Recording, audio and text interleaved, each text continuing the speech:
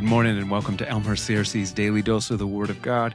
This is Gregg DeMey. It's Friday, November 10, and Sunday's coming. God is inviting us to join Him in His work out of gratitude for what He has done for us.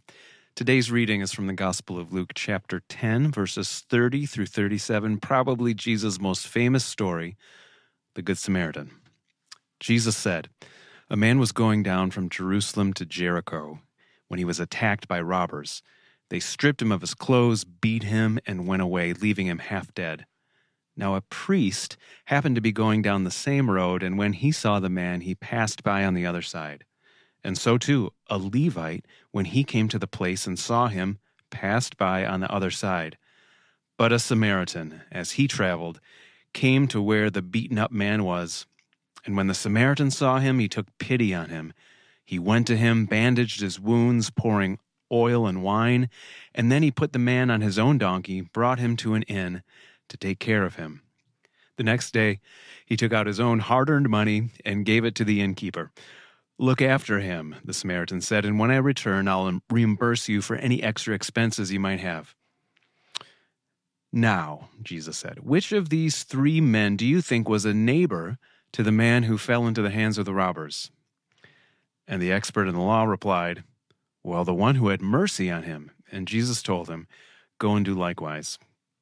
Our world right now needs this wisdom from Jesus more than ever. Can you imagine if this parable was recast as the parable of the good Palestinian for 2023? What if the New York Times ran that story? Jesus' brilliant parable demonstrates the intrinsic value of all human beings and illustrates what it can look like for a regular person to share in God's perspective on their fellow humans, so much so that they overflow in gratitude and moral behavior. It can be a real challenge to see the intrinsic value of our neighbors when they're not in our preferred groups or when they treat us poorly. Sometimes it's easier for me to think about intrinsic value in terms of stuff. Imagine that I have a $50 bill and asked if anybody would want it. Probably anyone within earshot would raise their hand. "Sure, I'll take your $50 bill." What if I took that bill and folded it up so that it was only the size of a quarter?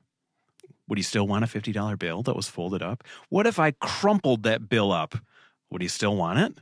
Still $50. What if I threw it on the ground, stepped on it, twisted my heel on it, insulted that $50 bill? It's still worth $50. This is how God sees us.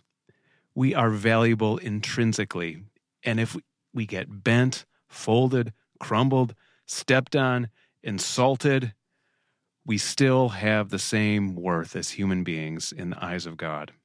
Oh, that we might have grateful hearts, that we could see one another in the same way. Let's pray. Oh God, open our eyes so that we might see more like you, and so might become more like you too. For Jesus' sake, amen.